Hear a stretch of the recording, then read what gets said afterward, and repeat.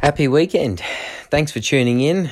Racing this weekend is out of the major tracks in Melbourne and Sydney with the Spring Carnival wrapping up, and we're now out to the country tracks for the traditional Sandown meeting after Cup Week, and also at Newcastle for Sydney's racing.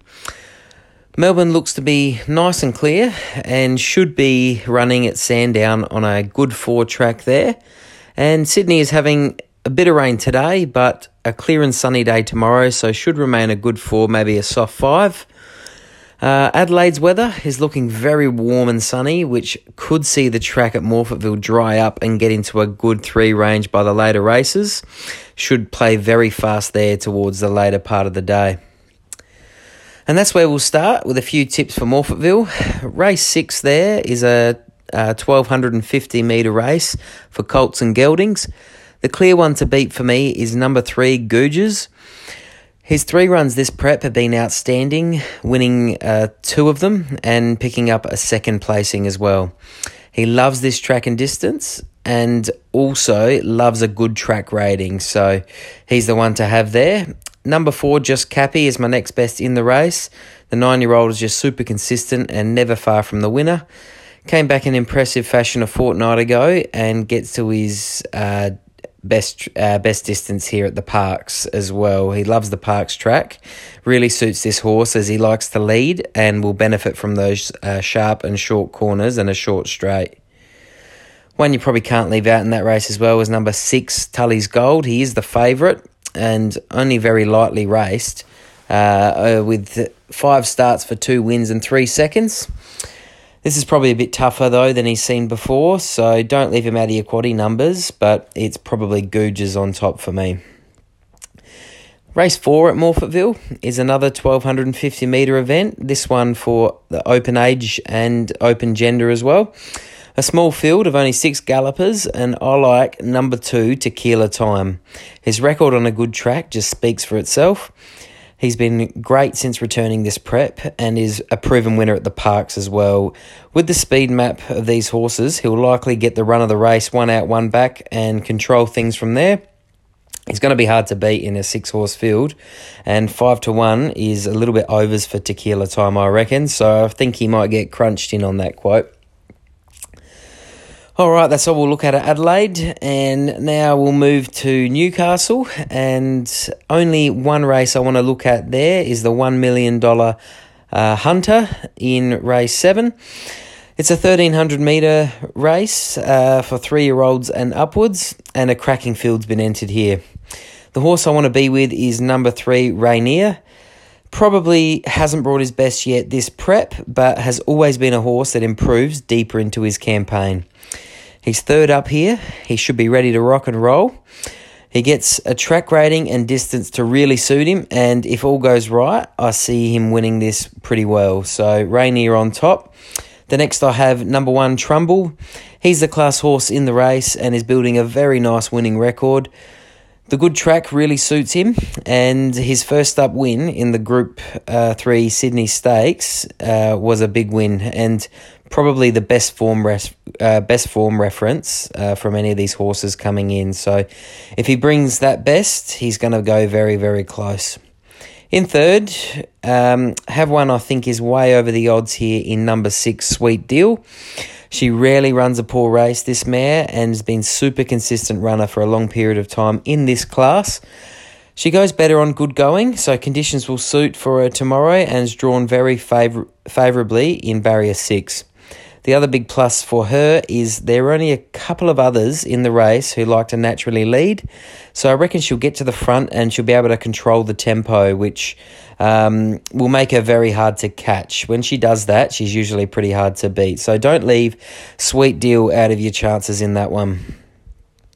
That's all we're going to look at Sydney. Now over to Melbourne for the traditional Sandown meeting after Cup Week, and a few big races on offer here. For what most of these horses are ones that are looking for one win to finish off their spring before heading out to the paddock for a well-earned break. So we'll start there with race number 1, actually. Just quickly, it's a listed 1,000 metre race for 2-year-olds. and there's plenty of hype and talk around number 4, Brazen Boy. Now, this horse won a trial in Adelaide a few weeks ago by about 15 lengths, raised some eyebrows and made headlines in Adelaide, albeit it was only a 3-horse gallop, but was very, very impressive. I think the caller at the time said it's probably the best trial he's seen in many, many years. Although his trainer, Philip Stokes, today came out and said be very wary to back him at the $2.80 odds and do it at your own peril. He said that the horse still races very greenly and he's not sure how he's going to go in a big field. So not a whole lot of confidence coming out of the training camp, maybe just being a bit conservative there. What I would suggest is probably just a small bet on him, particularly if he drifts out in the market a bit. You know, if you're getting 4-1 for a horse that's trialled that tremendously well, you take that every day of the week. But be wary at the $2.80, just a small bet. Definitely don't load up on him for the first race of the day. Going to be very interesting to watch how he goes, actually. Into race 6 at Sandown. It's the Sandown Guineas, a Group 2 event over 1,600 metres. And there's only one horse I think I want to be with here, and it is the $1.70 favourite, Asar. He's simply the best horse in the race. He ran second in the Caulfield Guineas a month ago and had another luckless second by about a neck in the Carbine Club on Derby Day. He's due for a win. He's terrific over 1,600 metres, and I think I'll stand him out on top alone. I think the market's got it right with this horse. All right, into race 7. It's the Sandown Cup, run at the Melbourne Cup distance of 3,200 metres, and looks to be a very open event this year. I'm with one that did run in the Melbourne Cup, actually, number 3, Miami Bound. She finished midfield there, which is far from disgraced in probably the best staying event in world racing. She comes back in class here, and if she puts it all together, I think she wins and wins it well. She's terrific value at 5-1 in this field.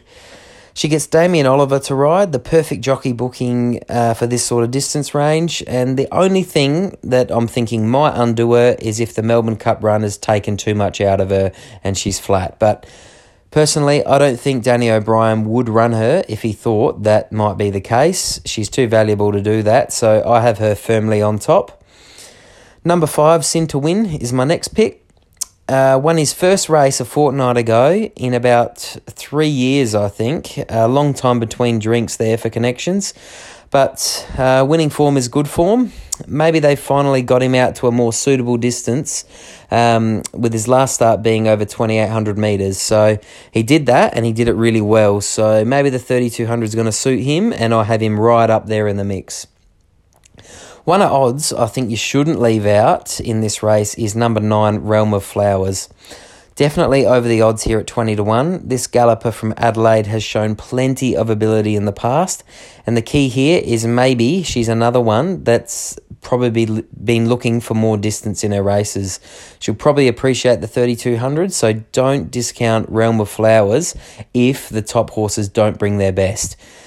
They're my 3 for the Sandown Cup. Into race 8, it's the Group 2 Zipping Classic over 2,400, an extremely open race this year with only 9 horses in it. 7 of the 9 horses in it are currently quoted between $4.50 and 10-1.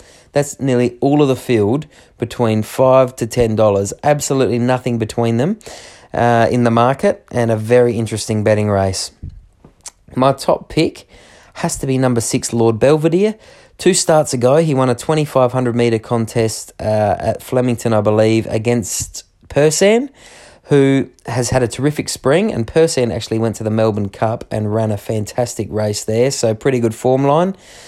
This is Lord Belvedere's distance. I think he maps beautifully out of barrier 2, and there's not going to be a whole lot of pace in the race, which I think suits him over a few others. Has to go on top for me.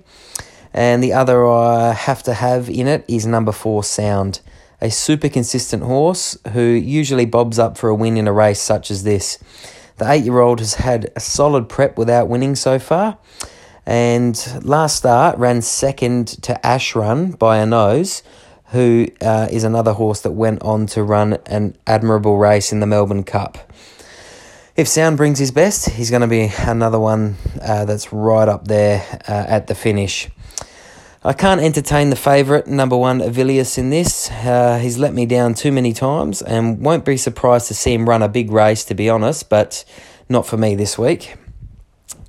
That's all we'll look at Sandown. The last race there, it was race 9, maybe there is 10 races, but race 9 is another super open race. Hard to pick a winner in that one, but if you're going to have one there, I think All Too Hoying is one you want to be on in the race after the Zipping Classic.